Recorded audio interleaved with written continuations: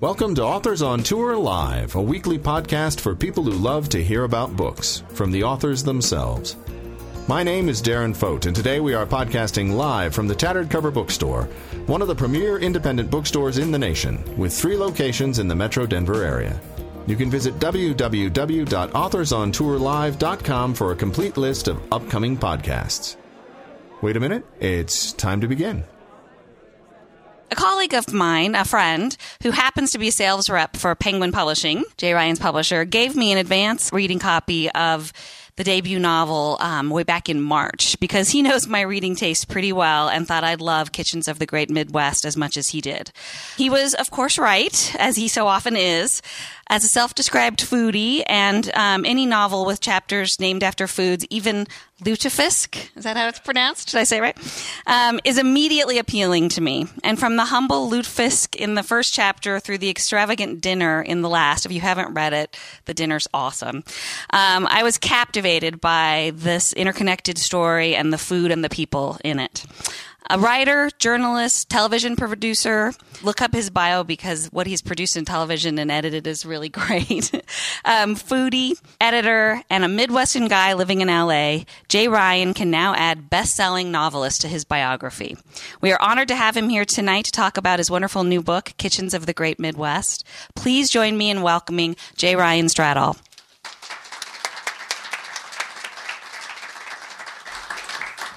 Hi, thank you so much for coming. It's such an honor to be here in Denver. I absolutely love this store. This is one of the stores that I think authors dream about reading in someday. You know, it's a destination bookstore. It's one of America's great independent, bulwarks of literature, and it's such an honor to be here. It's pretty surreal. So thank you for coming. I took the dust jacket off for some reason. I don't know why. But this is my book, Kitchens of the Great Midwest, and yeah, it's inspired in part by my upbringing in Minnesota, where I grew up amidst a lot of salads that didn't contain vegetables and things called hot dish that were, amalgams of meat and dairy. And I really wanted to set a narrative within what I considered to be the underrated world of Midwestern cuisine. Or at the very least, the underrepresented world of Midwestern cuisine. Perhaps it's properly rated, but it's at the very least, I discerned it to be underrepresented, at least in literature. So it's the story of a young woman named Eva Torvald who grows up to become a chef in the upper Midwest. And she's raised in the world of hot dishes and salads and lutefisk, or born into that world, and goes on to become the impresario behind a pop-up supper club, which charges $5,000 a head and changes locations. And at the time I wrote that, I thought, this is pretty far-fetched.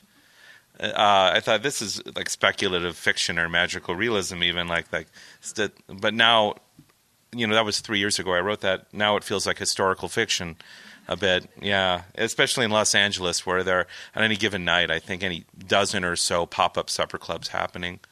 But yeah, I'll get into it a little bit with excerpt from the novel of how Eva's parents met, and then I'll take some questions. And thanks again. Lars Torvald loved 2 women. That was it, he thought in passing, while he stood on the cold concrete steps of his apartment building. Perhaps he would have loved more than 2, but it just didn't seem like things were going to work out like that. That morning, while defying a doctor's orders by pureeing a braised pork shoulder, he stared out the window at the snow on the roof of the Happy Chef restaurant across the street and sang a love song to one of those 2 girls, his baby daughter, while she slept on the living room carpet. He was singing a Beatles song, replacing the name of the girl and the tune with the name of the girl in the room. He hadn't told a woman, "I love you," until he was 28. He didn't lose his virginity until he was 28 either. At least he'd had his first kiss when he was 21, even if that woman quit returning his calls less than a week later. Lars blamed his sorry luck with women on his lack of teenage romance, and he blamed his lack of teenage romance on the fact that he was the worst-smelling kid in his grade every year, starting at age 12. And even when he didn't smell terrible, the other kids acted like he did, because that's what kids do. Fish boy, they called him year-round, and it was all the fault of an old Swedish woman named Dorothy Seaborg. On a December afternoon in 1975, Dorothy Seaborg of Duluth, Minnesota, fell on the ice and broke her hip while walking to her mailbox, disrupting the supply line of lutefisk for Sunday Advent dinners at St. Olaf's Lutheran Church. Lars's father, Gustav Torvald, of Duluth's Gustav and Sons Bakery, and one of the most conspicuous Norwegians between Cloquet and Two Harbors, promised everyone in St. Olaf's Fellowship Hall, bless you, that there would be no break in lutefisk continuity. His family would step in and carry on the brutal Scandinavian tradition for the benefit of the entire Twin Ports region. Okay, quick stop here. Who here knows what lutefisk is? Oh, wow, I'm sorry. I grew up with it until I was about 5 or so. Yeah, and then since then it's been purely elective, which means I haven't had it often. Yeah. Never mind that neither Gustav, his wife Aline, nor his children had ever even seen a live whitefish before, much less caught one, pounded it, dried it, soaked it in lye, re-soaked it in cold water, or done the careful cooking to make something that, when perfectly prepared, looks like jellied smog and smells like boiled aquarium water. Since everyone in the house was equally unqualified for the job, the work fell to Lars, age 12, and his younger brother Jarl, age 10, sparing the youngest sibling, 9-year-old Sigmund, but only because Sigmund actually liked the stuff. If Lars and Jarl don't like it, Gustav told Aline, I can count on them not to eat any. It'll eliminate loss and breakage. While Gustav was satisfied with this reasoning, Aline still thought it was a mean thing to do to their young sons. But she said nothing. Theirs was a mixed-race marriage between a Norwegian and a Dane. And thus all things culturally important to one but not the other were given a free pass and critiqued only in unmixed company. Yearly intimate contact with their cultural heritage failed to evolve the Torvald boys' sensibilities.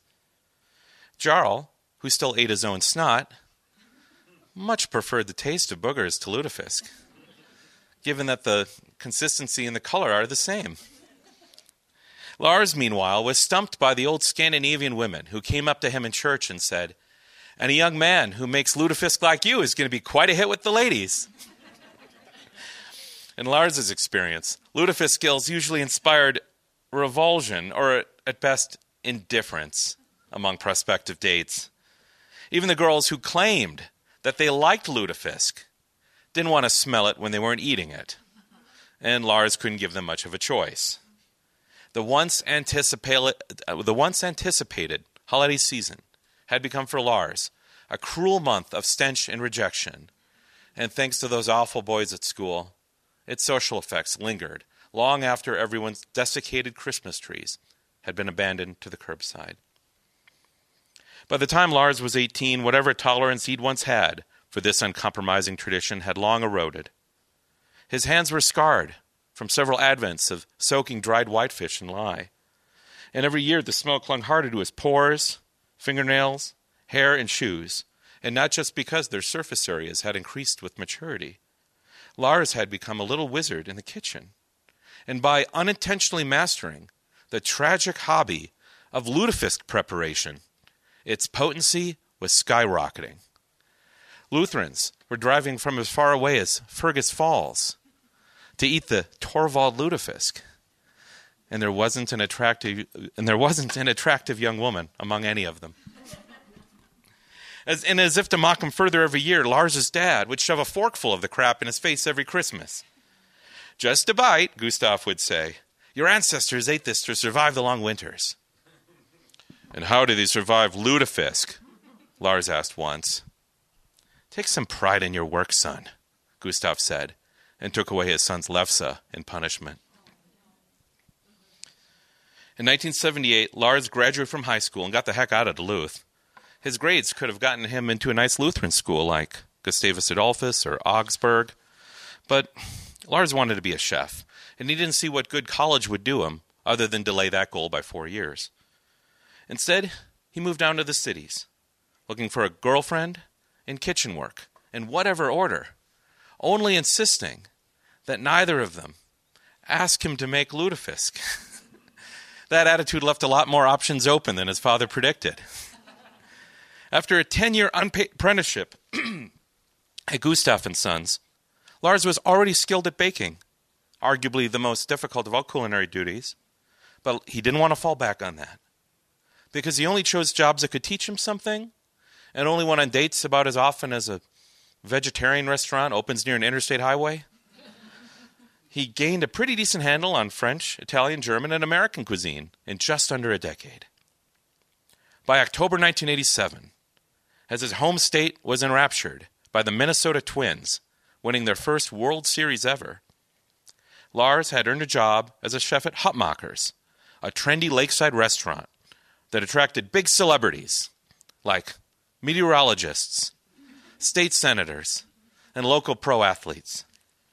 For years, it was said, a Twins player could enjoy his prime rib at Hutmacher's, unremarked and unmolested, but by the week Lars was hired, jubilant ball players were turning the night shift into an upbeat party.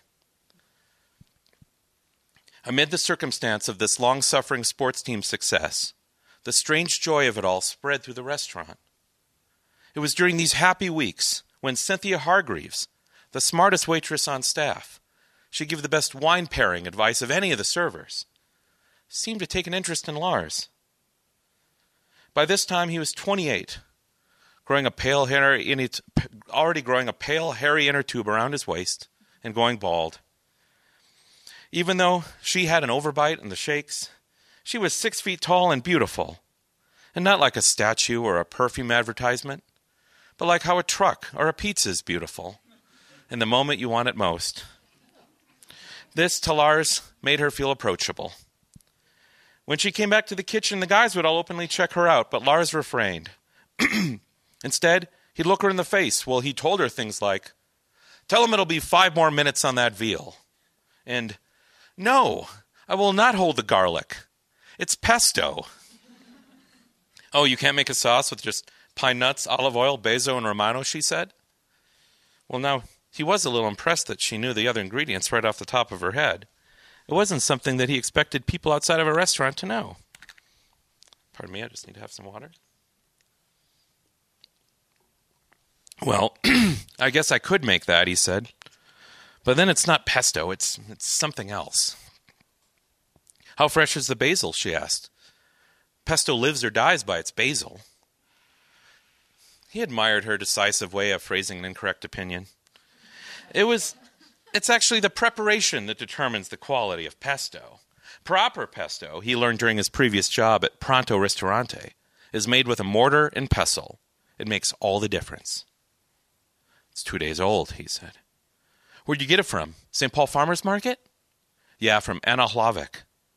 "Oh, you should get it from Ellen Chamberlain. Ellen grows the best basil." Such wonderfully erroneous food opinions. This was getting Lars all riled up. Still, in his Minneapolis years, liberated from both his lutefisk stench and its reputation, he'd still driven women away due to what they called his eagerness, and he couldn't allow that to happen again. "Oh, she does now?" he asked her, continuing to work, not looking up at her. "Yeah," she said, stepping closer to him, trying to keep him engaged. "Anna grows sweet corn in the same plot as her basil. You know what sweet corn does to soil." She had a point. "I didn't know Anna grew sweet corn," he said. "She doesn't sell it to the public." Cynthia smiled at him again. "And I'll tell my customer yes on that garlic-free pesto." "Why?" "I want to see you work a little harder back here," she said. He couldn't help it. He was in love by the time she left the kitchen. But love made him feel sad and doomed, as usual. What he didn't know was that she'd suffered through a decade of cool, commitment-phobic young men. And Lars's kindness, but mostly his effusive, overt enthusiasm for her, was, at that time, exactly what she wanted in a partner. Thank you.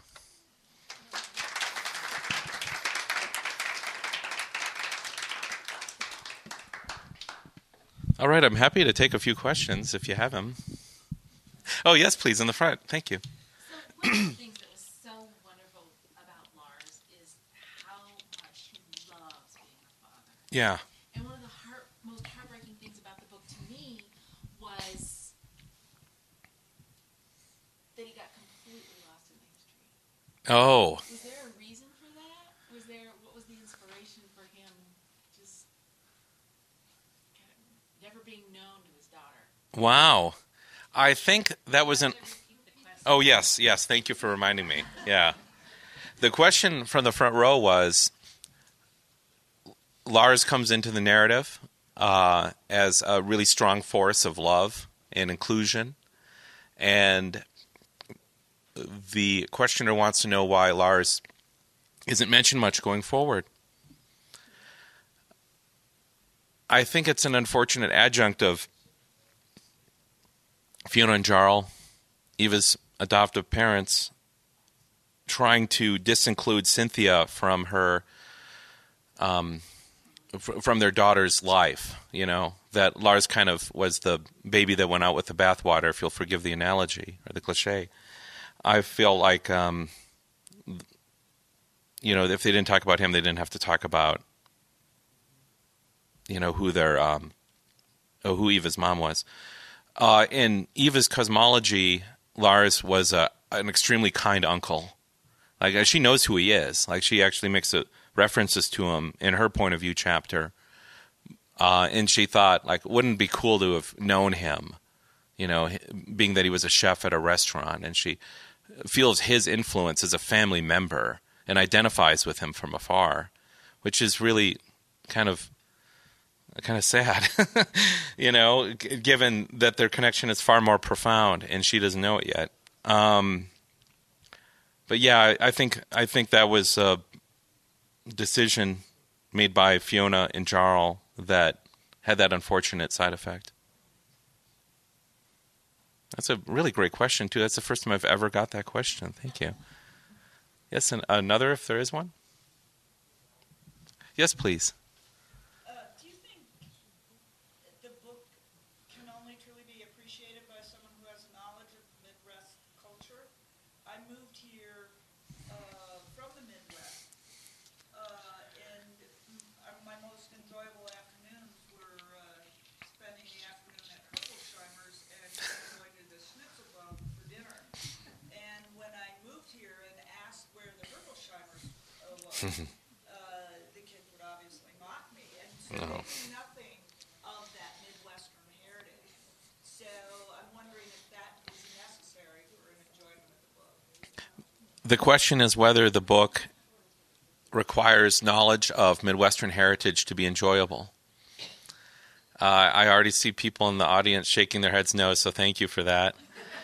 I don't think so either, but I think if you'd spent time in the Midwest or grew up there, there's Easter eggs for you. Yeah. I think there are definitely a lot of references to very specific places in particular that don't exist anymore, like Charlie's Cafe, Fagra's. Happy Chef.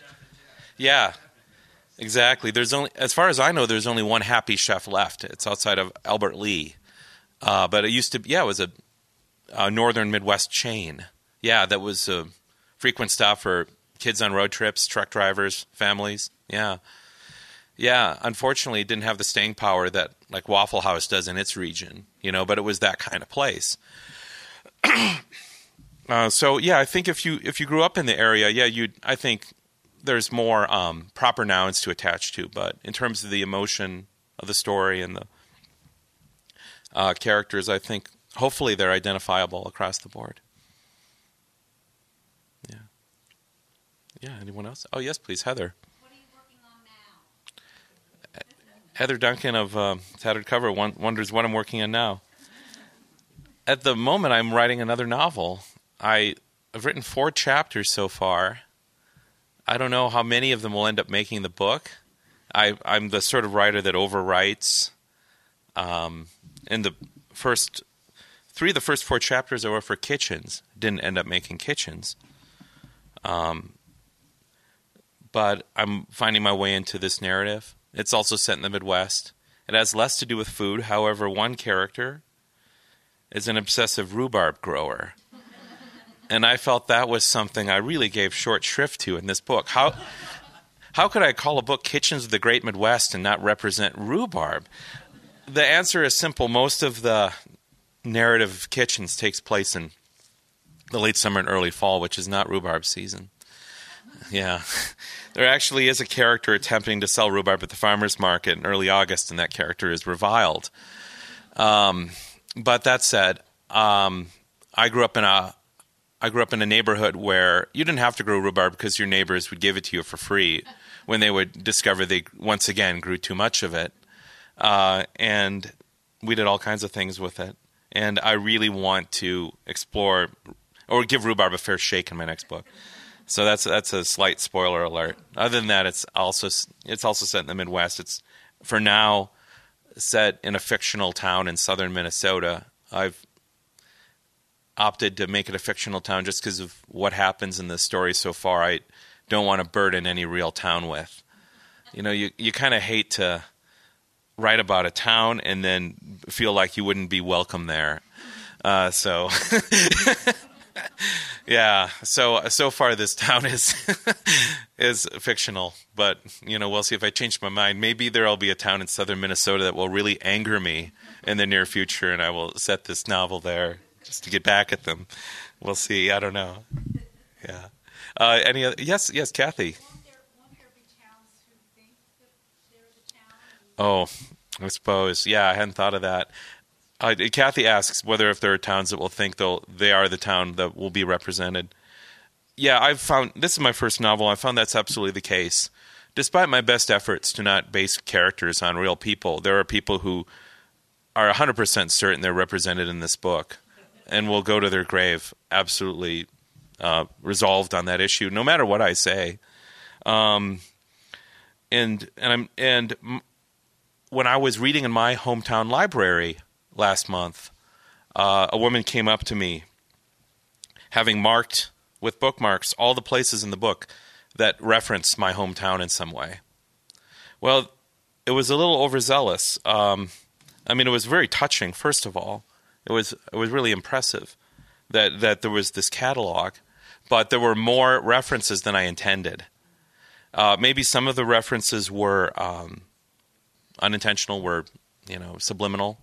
But others were, to my memory, pointed references to other things, other places, or people that may also exist in my hometown of Hastings, Minnesota. In any case, yeah, I was really grateful for people wanting to see themselves and wanting to see things that they loved and things they identified in this book. But I guess I'm trying not to ruffle feathers with what I do. Yeah. Yeah, I think there's one character that's based on a real person. It's near the end. There's a character who goes into a winery wearing jeans, a baseball cap, a blazer, a button-up shirt. And he brings a coupon for 2 free tastings, rifles through the wine and doesn't buy anything.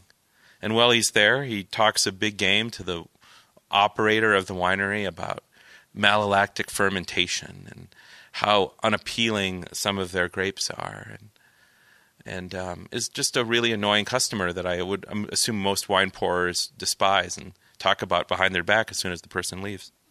Well, that character is based on me. Yeah, I'm a wine fan, but I'm afraid there are times where I don't always know when to shut up about it. Yeah, so I wanted to represent that. Yeah. Why'd you move from the Midwest to LA? Wow. The question is why I moved from the Midwest to Los Angeles. To pursue work. I was working in the radio, TV, film industry. I got a degree in that from Northwestern, and I'd been working on commercial shoots in Minneapolis, which is largely seasonal. I enjoyed the work a lot, so I wanted to go somewhere where I could do it with more regularity. There's not a lot of production work in Minnesota in the winter. So Yeah, maybe there's snowboarding videos, or even then, probably not the most exciting ones, Yeah. There's a really great artificial ski hill in Burnsville, Minnesota called Buck Hill. The Replacements sang about it. It's really, it would make anyone who lives here in Colorado kind of atrociously sad, probably, that this is a ski hill somewhere, but it was what we had, all right? Yeah. In any case, I moved to Los Angeles for work, and I ended up working in TV for about 15 years. Yeah, and it was a lot of fun. Any more questions? Oh, yeah, Zach Paris. Oh, yeah. I love the elusiveness of Eva, and I really appreciate that you read from the beginning of the book, because that's the furthest removed from my reading of the book, right? Mm-hmm. And so it reaffirmed my Morpheus image of who she is and what she is. What do you think? What holds her together? Wow. Does that make sense? Yeah, it does. That's a really cool way of phrasing it. An audience member, Zach, asked me, what holds Eva together? He believes that, or he perceives, rather, that she's a somewhat amorphous character, largely represented through the eyes of others. And I think that is what holds her together, the people in her life, her family of choice, the people she's assembled around her. Some are biological family, some are friends, but the story is told by them for a reason. Yeah, they're the people that made her who she is, one way or another. Yeah. Yeah, good question. Thank you. Yes, please. So you mentioned that 3 of the 4 first chapters that you wrote for Kitchens didn't make it into the book. That's right. How do we get a hold of those? Wow. I had a question about whether someone can acquire the 3 of the first 4 chapters I wrote for Kitchens. Well, one of them is available online. It's available on a site called Midnight Breakfast. It's a story called Early Girl. And Early Girl is actually the first story I ever wrote for Kitchens. It happens when Eva's a grown-up and a successful chef. And it's told from the point of view of 2 very precious hipster heirloom tomato growers who decide that their heirloom tomatoes need to be honored by being served as an ingredient in Eva's dinner. And so they drive to visit Eva and give her these tomatoes. In the entire chapter, Eva is kept at somewhat of a distance. Like, she's already famous. She's not known to the point of view characters, except by reputation. And when I wrote Bars, much later on, I thought Bars had a similar structure in terms of a point of view chapter being told by someone who didn't know Eva, someone who meets Eva at the end of that chapter, but through virtue of the distance, holds her in kind of an unrealistically high regard, perhaps. And I thought I didn't need 2 of those chapters, so I chose Bars. Bars, to me, felt more resolutely Midwestern, and I just love Pat Prager so much in that world. It was just a slam dunk. I thought it's going to be Bars. Yeah, but I felt I didn't have room in the book for 2 chapters in which Eva was such a small presence. Because in Geordie's chapter, Venison, she's in and out, but, Bars, she's hardly in it at all. She's in one scene. And I thought, I can't do that to the reader. I really, I wanted the reader's direct interaction with Eva to winnow, to sort of funnel to the final chapter where Cynthia meets her. But I felt like, 2 of those was one too many. So let me know if you agree. But it's there, and I like it. I think it's a fun story. It's also a lighter story. I think it's more humorous. And that might have been nice to have in the book, but yeah, I think I like the book the way it is. Yeah. It did feel a little bit like disinviting someone from a party, though. It wasn't without some sentimental sadness that I felt. Oh man, cutting this chapter, this first chapter I wrote, because I don't know, I'd never written a novel like this before. I had written a novel-length manuscript 10 years ago, but that will never see the light of day. This one, I sat down to write this. You get a little precious about the first chapter you write. And I wrote that chapter first because I wanted to have a sense of who Eva was going to be. And then the next chapter I wrote after that was Chocolate Habanero, her point of view chapter when she's 11. So that to me felt like the goalposts of the book, or the end zones rather. Football. Why a football analogy? Yeah, felt like the soup and nuts. Maybe. Yeah, the amuse-bouche and the dessert. Yeah.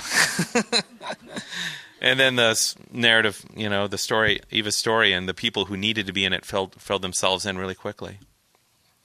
Yeah. So thank you. That one. The other two, however, won't see the light of day, mostly because I ended up cannibalizing them for other chapters. Yeah, there was going to be a chapter called Lemon Cucumber, about lemon cucumbers, and there was going to be one on pu'er tea, about Shang pu'er tea in particular, which is a aged Chinese tea. Yeah, and that was actually a lot of fun to research, going to really obscure tea houses and drinking like multiple steepings from the same tea leaves and discussing with the tea pourer what the meaning of this ritual is and the origin of the tea. In one case, I had tea that was 9 years old. In another case, 14 years old. Yeah, really, really cool stuff. But didn't really fit within the realm of the book, But there were characters from that chapter that are in the book for sure. Okay, maybe one more question because I've been rambling. Yeah. If there's one, yes, Kathy. Well, it just made me think when you were talking about pu'er tea and writing about all these different kinds of foods. Have you been approached by travel magazines or food magazines to do trips or articles on interesting foods or places that have interesting foods? Because I think that might be a fun sort of distraction, but great writers are contributing to magazines, and it's really fun to see what they're doing. So have you been asked to do any of that? Yeah, a little bit. I was asked by the Wall Street Journal to review a whiskey. Yeah, that was fun. It was an American single malt sherry cask whiskey put up by Westland Distillery out of Seattle, Washington.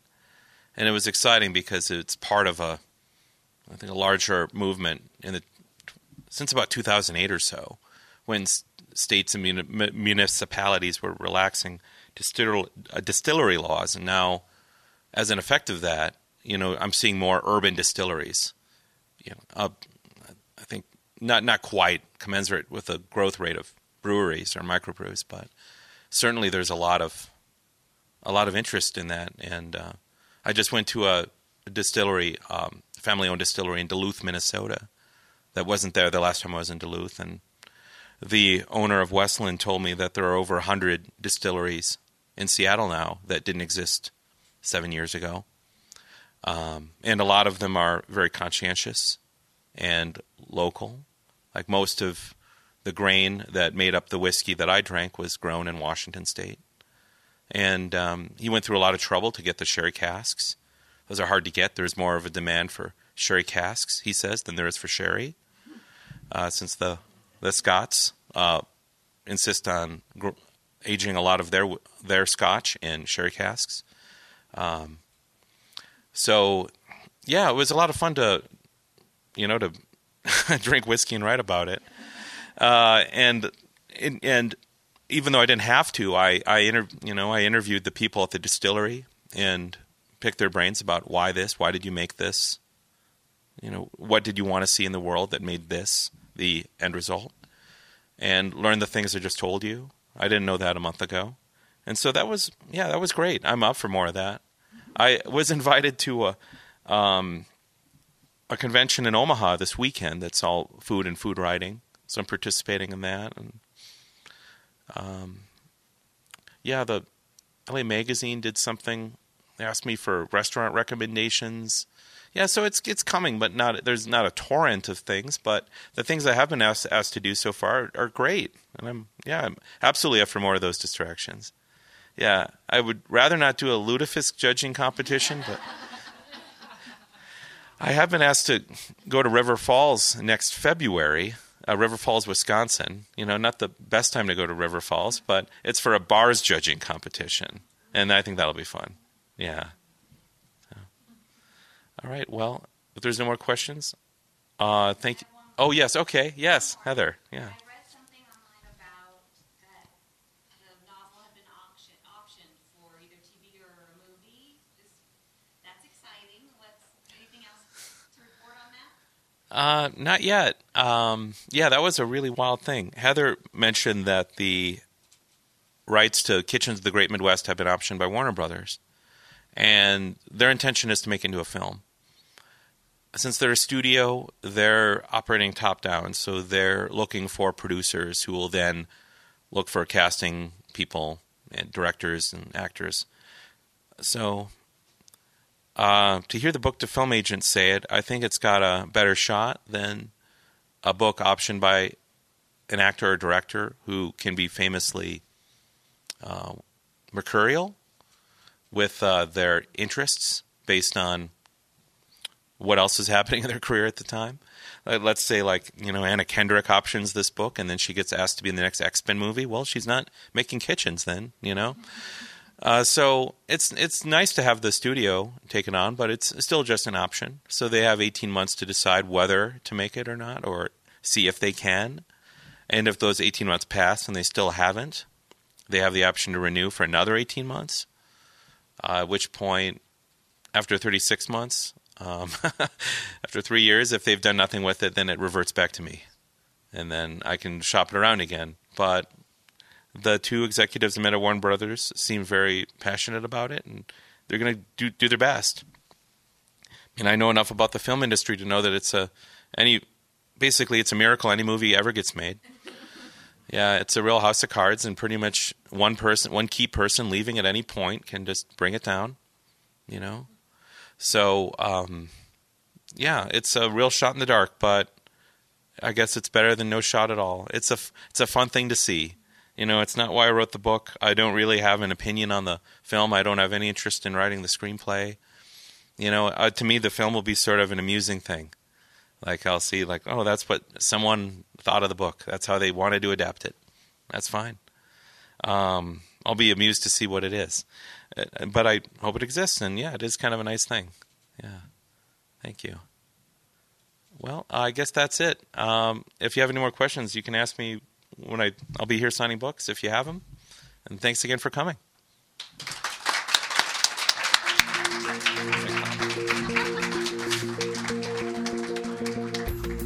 That's all for tonight's Author on Tour. I'm Darren Fote, and we have been podcasting live from the Tattered Cover Bookstore in Denver, Colorado. Stay pod tuned in the coming weeks as we podcast Authors on Tour.